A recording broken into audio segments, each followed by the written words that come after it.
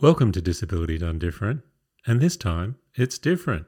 I'm Roland Nofal, and my co-host for this special series of 3 episodes is Sally Connington. We've got a cheesy sort of film noir, private investigator type theme going, and we're doing business case investigations.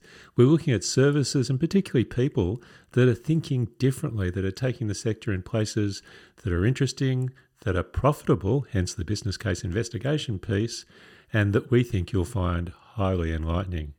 Enjoy.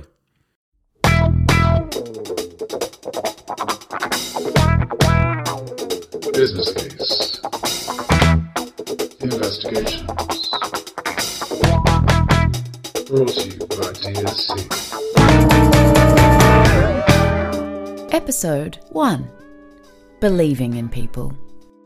The case under investigation today is a real doozy. Roland and Sally, your case, if you choose to open it, is to interview Kate Fulton of Avivo on the following brief. Is it possible to run a successful NDIS business where the focus is supporting staff to be their best selves at work? Do you accept this assignment? Can't wait.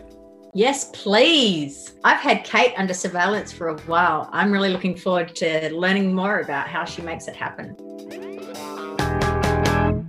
Hi, Kate. Thanks so much for agreeing to be part of our business case investigation. It's really quite exciting to have you on, but let's talk about you before we talk about our issues. Can you tell us a little bit about Avivo? Yeah, Avivo is based in Western Australia and has been around for about 50 years, got a really interesting history. We currently support people with a disability, people who experience mental ill health, and older people. And a bunch of people told us we've got to talk to Avivo, that you guys are really doing some interesting stuff. What do you reckon they wanted us to, why did they pick you? Why are they telling us to see Avivo? Other than me mates, other than that, probably the things that people seem to be a bit interested in, what we're exploring at the minute, is teams. So how teams can work both as a kind of support mechanism, but also how teams work to develop ourselves. Probably the other areas may be to do with, we're very focused on individual development and its relationship with teams. I'm interested, Kate, in this journey that you've taken exploring teams. And I understand that the place that you started is a long way from where you now find yourself with teams. Can you tell us a little bit about that?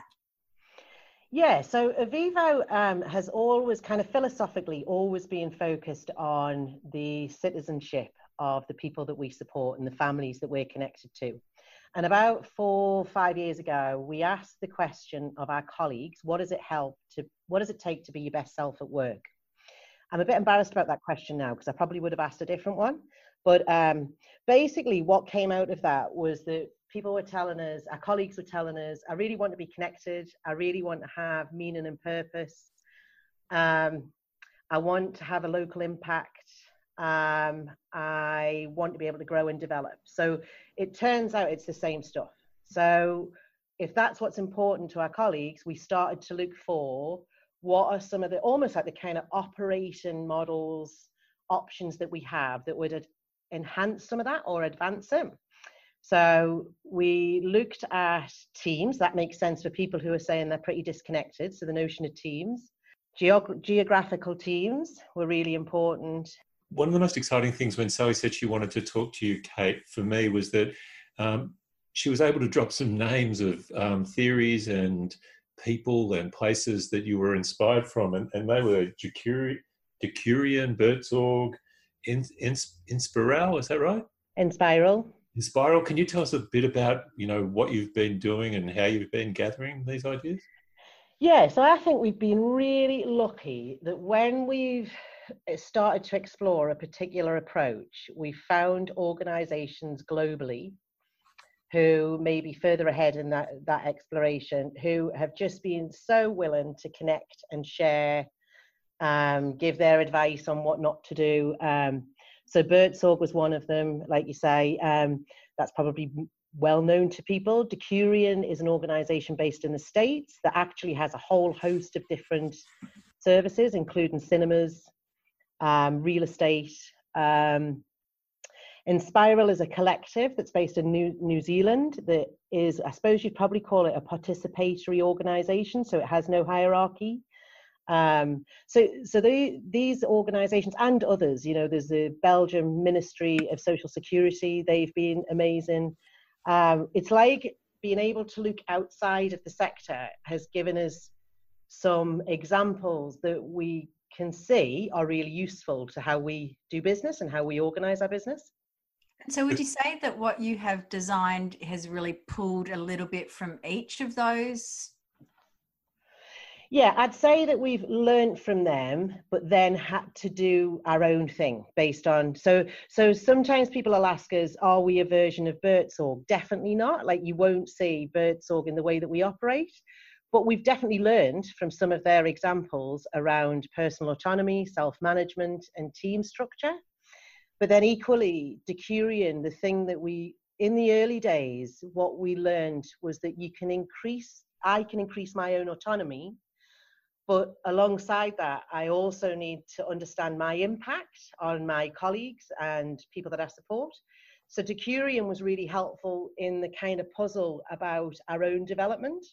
And they have a philosophy around deliberate development, which was just, when we looked at how that's actually operationalized, was just fantastic. It was kind of, you can't grow yourself unless it's in community, like in connection with others. So that's really helped us understand, what does it take for me to be in a team? What does it take for teams to operate? They're not in isolation. I suppose that's probably the thing we've learned.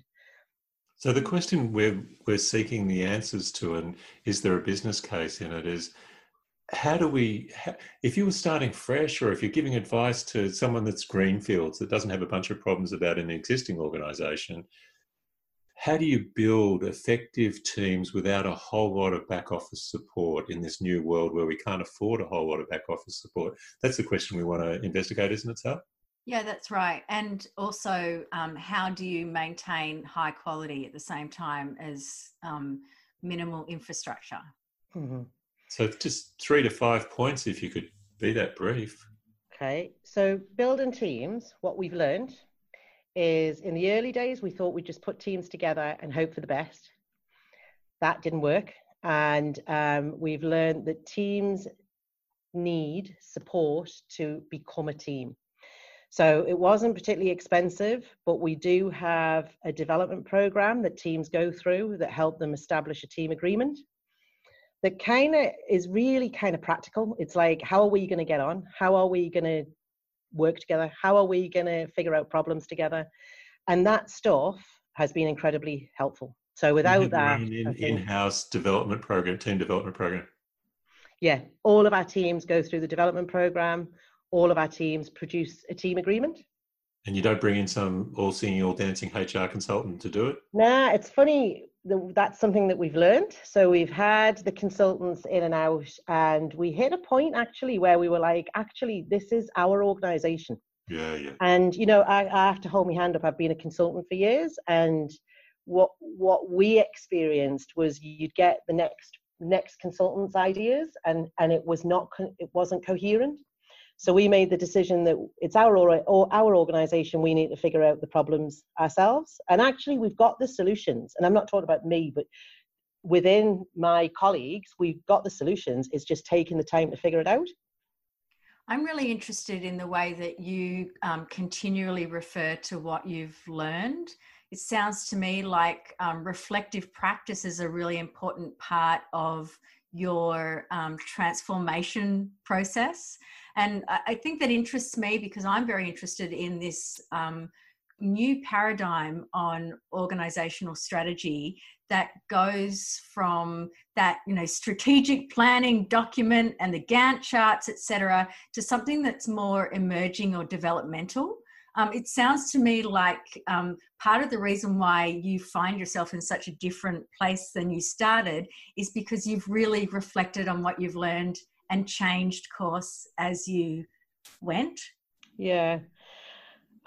It's interesting, that whole paradigm, isn't it? What I think I have learned is we did go down the route of, we don't know how to do what it is we're trying to do. And it wasn't develop teams, or it was the whole picture. So we want to create an organization that helps people be active citizens and change our world. Like it's bigger than be a good organization. We are a good organization. But the thing that I think we learned was that to be emerging, or to have strategy that emerges, takes a totally different kind of leadership, which honestly has been really challenging.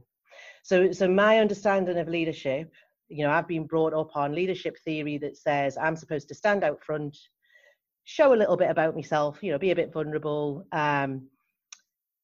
develop a strategy, help people feel safe. And actually, the whole kind of emergent theory is the complete opposite. So you're standing out front saying, we don't know how that's going to look, but we reckon we can figure it out. And one of the things we really held on to was when we were developing teams, all of the kind of rest of the organization infrastructure was saying, well, what do we look like? What do we look like? And we really held on to, we don't know, but the teams are going to teach us. The teams will tell us what they need to be able to deliver really good support. And that was really tough for people who are looking for a blueprint, who are saying they want to know what the next steps look like. So, I think the emergent theory is really helpful. I think it's definitely taken us in a different place than it would have if we'd had a kind of, this is the strategy. But I definitely think it asks something different of you as a leader and of colleagues, really, because it's different. Kate, what I'm hearing when you're speaking, it's really fascinating, because you're saying you really want to learn from other people and learn from the outside world. We don't know what the answers are, and we've got to do what's right for our organisation in a world where it's difficult to plan going forward. So you've got this bunch of complexity going on. You're learning, but you acknowledge that it has to be adapted to your situation. It has to be adapted to your situation when you don't know, what the answers are, and when a lot of the traditional things where your back of house is even saying to you, give us the answers, and you're saying, no, that'll emerge. In some ways, your role as a leader is holding those forces back, isn't it? And just keeping the space open enough. Does that make sense in the question? Yeah, it definitely makes sense. And I suppose that's why I'm saying, really, Roland, it's challenging. If one of the things I'd say is, I think traditional hierarchical management is way easier than the experience I've just had over the last 6-7 years. But it's not as likely to be successful, is it, in meeting human being needs? Well, that's not been my experience. So I'll give you an example. One of the things we said at the beginning, one of the things we tested out really was, what will our community teams do? So there was a whole load of tasks, what the community teams will do and won't do. And we worked with people that we support, the teams, and that kind of list of do's and don'ts, it went from being like a mile long to 3 bullet points, a mile long to 3 bullet points. And I suppose where we've landed is the stuff that the teams do adds value. It isn't what the organization thinks it should do. Does that make sense? So it's like we've had to go through an experience to land at, this is the thing that makes sense. So if you look at Buurtzorg teams, for example, there's loads of stuff that they do that typically a back office function might do, or a manager might do. But that didn't make sense for us. When we tried some of it, we've learned that wasn't the way to go, and we needed to change and adapt. We do lots of events called Stop and Learns, where we come together, and I look forward to them, and I also dread them, because we come together, a whole bunch of us, and share, warts and all, what's happening, what are we learning. And some of that's pretty painful. It's pretty painful to think, oh, we had a hypothesis and that worked out and not be the case. But there's no doubt about it, it has absolutely helped us get closer. I mean, we are not perfect by any stretch of the imagination, but it's helped us get closer to that. That makes sense. This is what adds value to the person and their family. That bit doesn't make sense. It might administratively make sense to the organization, but actually that family don't care about that bit. So the way you're describing your role as a leader, Kate, is one it sounds really dangerous to me. It sounds like you're holding these forces at bay, and you're telling the folks at head office and the bean counters and the boards, just be patient, we don't have the answers. And they're saying, well, we need some answers. And the frontline staff who are used to being told what to do are saying, tell us what to do. Not all of them, but some of them. And so you have to, as a leader, as you said, it's quite difficult to hold those forces at bay. I imagine a huge amount of what you're talking about is trust. Trust me, we're going to get there. You've been doing it, did you say 7 years?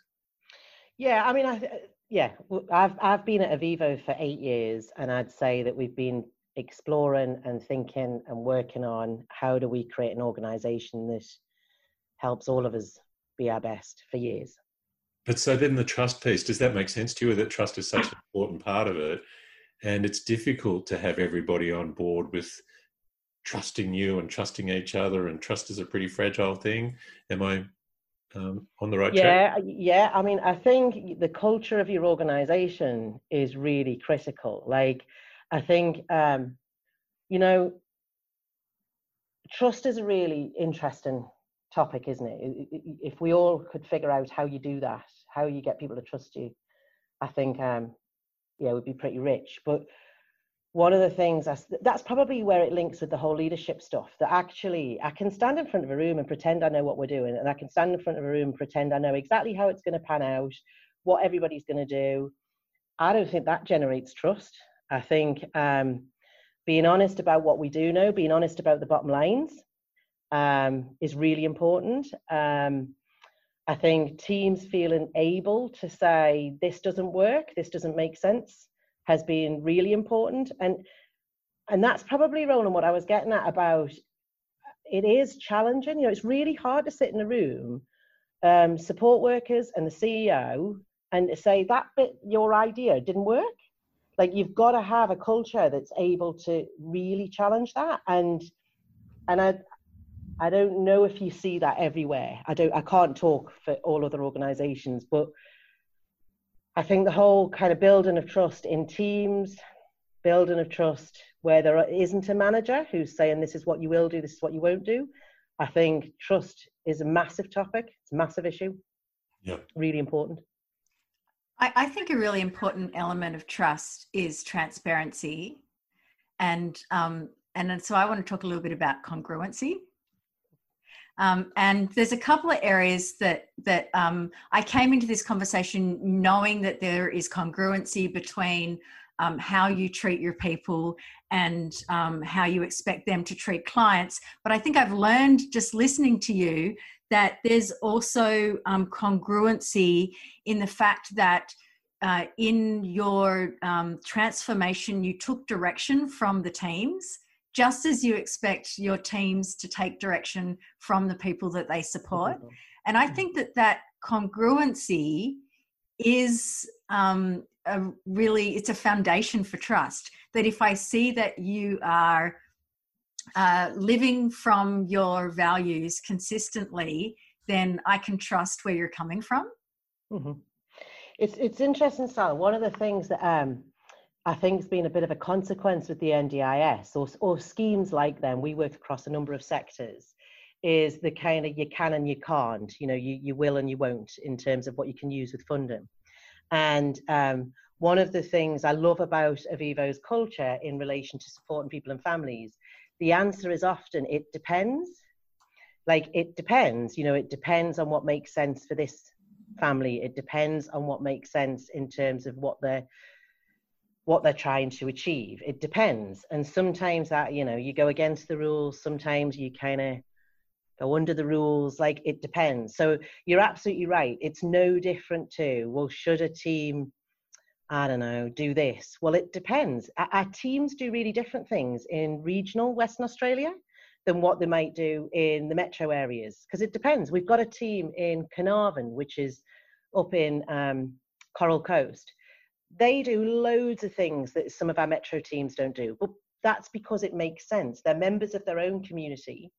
They are the only infrastructure really we're in Perth.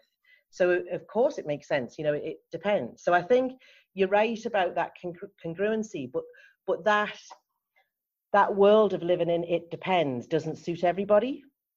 And I suppose that's probably one of the things in this journey that I've seen. If you are somebody who loves the black and white, you love the rules, you know, what's in and out of NDIS, can I buy an iPad or can I not? And if you're the person that just wants the answer yes or no, this is probably not the best environment for you to work in. This is probably not the best organization for you to work in, because it's complex and it takes a level of responsibility and probably maturity, really, to live with that level of complexity. The other thing that I think, and I haven't got a good philosophy or a theory to add this to, right? But the other thing I think we've learned a lot about is the kind of adult to adult relationships in an organization.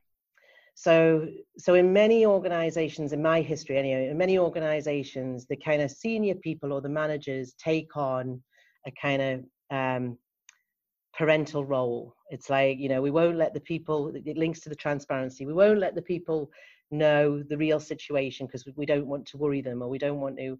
We've done a lot of work on what it means to have adult to adult relationships in an organization. And I think that adds to the complexity. So, you know, understanding the finances of an organization, understanding some of the complexity in decision making. I think we have tried to be really transparent about that, and we have tried to, it's not my job to be your mum. You know, my job is to take my responsibilities seriously, but to also be honest about you and your responsibilities. That also comes back as well to your expectations that people manage themselves, so self-management. So you treat people like adults and you have adult expectations of them to manage themselves. And I would say that's definitely one of the areas that so it's one thing doing team development, there's another doing self-management development, for want of a better word. I don't even know what the right term is. Self-regulation, I don't know. So we are learning quite a bit about what does that really mean for me to manage my own workload, for me to manage and understand my impact on other people. And that's like lifelong work. You know, that's not, you come and we do a development course and we've got it all sorted. That is lifelong stuff. You know, I'm working on my impact and regulation all the time, you know, and I get it wrong a lot of the time. And that's the bit about, you can't really develop yourself without other people. You know, you need other people to understand your own development. So yeah, but that's exactly the same as what I was taught when I was 17 as a support worker, that actually me turning up to support somebody in a bad mood is going to have its own impact. You know, what do you think that impact is? And so it's the same stuff. It's just, I don't know, has it just got different clothes on, or it's a different, but yeah, I think it's really congruent. It depends how you talk about it. And the transformation process is also an ongoing journey. And I think that's, you know, rather than it being a destination, oh, we've transformed, we've reached there, it's an ongoing journey. And I feel talking to you like I'm doing a lot of zooming in and zooming out. And what I'm seeing when I zoom in and what I zoom out is very consistent. Which is just an interesting observation, I think, from my perspective. One of the things I think I'm certainly clearer on now than what I was a few years ago. Where people will ask me about self-management, and I think you and I, Sally, had this conversation where I'll say, stop being so obsessed with self-management. Like it might well be the new thing in the sector or in the world. It is just one tiny part of the whole picture for us. So we'll go back to, why are we doing this? We're doing it because support workers told us they were really isolated. Support workers told us they wanted a place to be able to grow. They wanted to contribute to something bigger than themselves, and it needed to have some relationship to the broader world, whether you call that the community or... So it's like we're trying things that we think affect that. It's not like, oh, well, self-management's a good way to cut down back office costs. I honestly think, don't bother. if that's what you're doing it for, don't bother, because it won't make sense. It's totally incongruent with our experience anyway. It would be pretty disastrous, I'd say. So to implement Teams solely for reducing back office costs, you think would be futile? I think it would be really painful. And I wonder, we're a big organization, so I wonder whether you would really get hearts and minds invested in that. Now, I'm not saying the money doesn't matter, because we'll talk to our teams about, would you rather, we had a conversation recently, would you rather spend 80 grand on an office space, or is there another way to use that money? They have a perspective on it that's incredibly valid. It's so the money matters, and it matters to everybody that works here. But I think that being the why, or that being the purpose, I think is pretty empty. Most support workers I talk to want to do a brilliant job. They want to do a brilliant job, and they want to be connected to people. So I think it would, I don't know if it would hold up with what you're asking people to do, the whole kind of self-growth that people need to go through. I just don't know if it would hold up if actually all it comes down to is we can save a bit more on HR, or we can save a bit on, It's the wrong messaging, isn't it? It's not the direction you want to be telling people you're going. So if we were trying to sum up, and maybe all three of us can have a go at this, what are we hearing from Kate? What's Kate telling us are the key approaches? Do you want to do it, Kate? What do I think are the key approaches? Probably get really clear on why you're doing what you're doing. Yeah. And does that make sense to your colleagues? Is it their why? One of Sal's, which was, and that's congruent as a leader, it's congruent with staff, it's congruent with the people with whom you work. And what do you mean by congruent, Sal? Well, I don't really know. I don't know what's driving it. I suspect it's just authenticity, and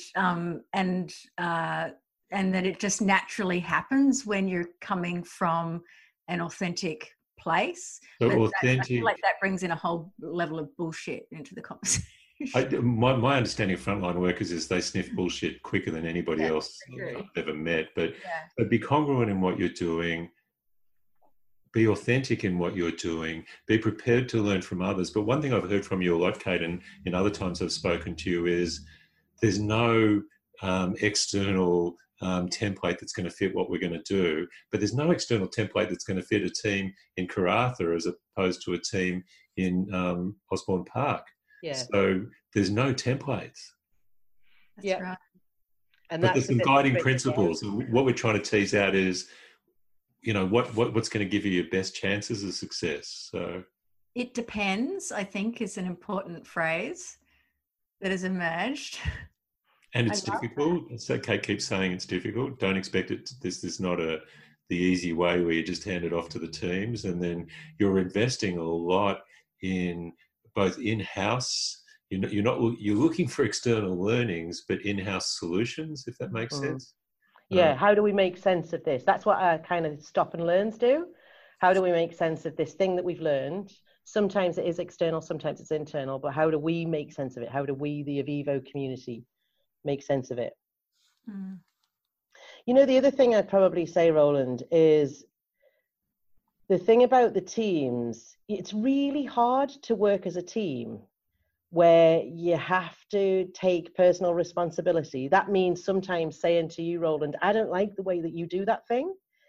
That's really hard to do. And I don't care where you are in an organization, where you are in the world, whether you're the CEO or, I don't know, you are the administrator, it's a hard thing to do. And sometimes you choose the battle that makes sense to you. And I think the thing that we've really learned is people need some support with that. Don't just assume it's going to happen. Just because we're now self-managed, suddenly I'm going to be the best, negotiator in the world. It's not been the experience. So give teams support to figure out how to be a team. So my final question, and it may come across as a negative frame, so maybe Sal can fix it with a better final question. But my final question is, in this world of increasing compliance and a whole lot of new rules and regulations and the expectations that you do billable hours and things fit in nicely into boxes, your model doesn't fit real well, does it? No, but I love that you've even made that comment, right? So I think you're absolutely right. Yep, in the world of increased compliance, I think it's really important that organizations hang on to who it is they want to be, because it's really easy to become an organization that is purely compliant. And I wonder about what kind of outcomes they'll generate in partnership with people and families. So I reckon we need to be compliant, but we also need to be us. The role of self-confidence in what you're doing. I imagine you're a fairly self-confident person. I mean, you're probably going to deny it, but I don't think you can hold this level of complexity and this level of difficulty with so many different stakeholders without having a fair amount of confidence that what you're doing is vaguely the right thing. And it's a really interesting question. I absolutely believe in people, right? So I believe in people. Am I confident? I honestly, Roland, no jokes aside, this has been one of the hardest things I've ever done. I would rather have worked with the British Department of Health to get individual budgets over the line, and I tell you that wasn't easy, than actually really create change that you believe is going to make a difference. But I absolutely know that the majority of people I work with are brilliant people who want to do a really good thing and want a good outcome. So I believe in that. Do you remember the question though? Nah, I want to start crying because I want to say, this has been really hard. Confidence was the question, Kate. Be careful though, it's not confidence. You are? The question was about confidence. Nah, I think I spend most of my nights shitting myself thinking, what the hell? Like, is this okay? Does that make sense? Like, it does. But you still have to have an underlying level of confidence to get up the next morning and give it a whirl, as opposed to going to work for Department of Health and Human Services. Yeah, that's true. Fair enough. So, Sally and Roland, do we have a business case? I reckon it's an open and shut one, don't you, Sal? This case really had me thinking, but I'd have to say overall, it's a yes. Our BS detectors are pretty strong, Sal. We've been in the industry long enough. And what we kept hearing from Kate is this really strong congruence. And I love it when people say, I don't know. I love it when people say, we don't really have answers for other people. We're really struggling to get the answers for ourselves. And all of a sudden, this starts to really say to me, this person is real. And I liked her sense of focusing on connection, on purpose, on impact, and on growth and development, but not just for the people they work with, but for staff as well. For me, that gives, 5 stars, big tick, business case, absolutely. Yeah, and in terms of like a key takeaway for the way business strategy can be done differently, that kind of one step at a time, reflective practice, being comfortable with identifying things that don't work, but just learning from it every step of the way. And one of the dominant themes that comes out in this case, and all the clues pointed to it, was that you never get there. And it's this constant change. You never actually get where you're going, do you, Sal? No, that's right. So there is no destination. And I think that when you reflect on the context that we're all operating in, which is the NDIS, it is again very congruent with that context. The NDIS is constantly changing. And so as organizations, to think that there will be a destination in our business strategy is really just denial. And Kate helps us realize that if you're that leader that's looking to, get to Christmas and sit down at Christmas and toast your great successes and things are pretty much done, this is not the place for you to be. Totally. So yes, we do have a successful business case.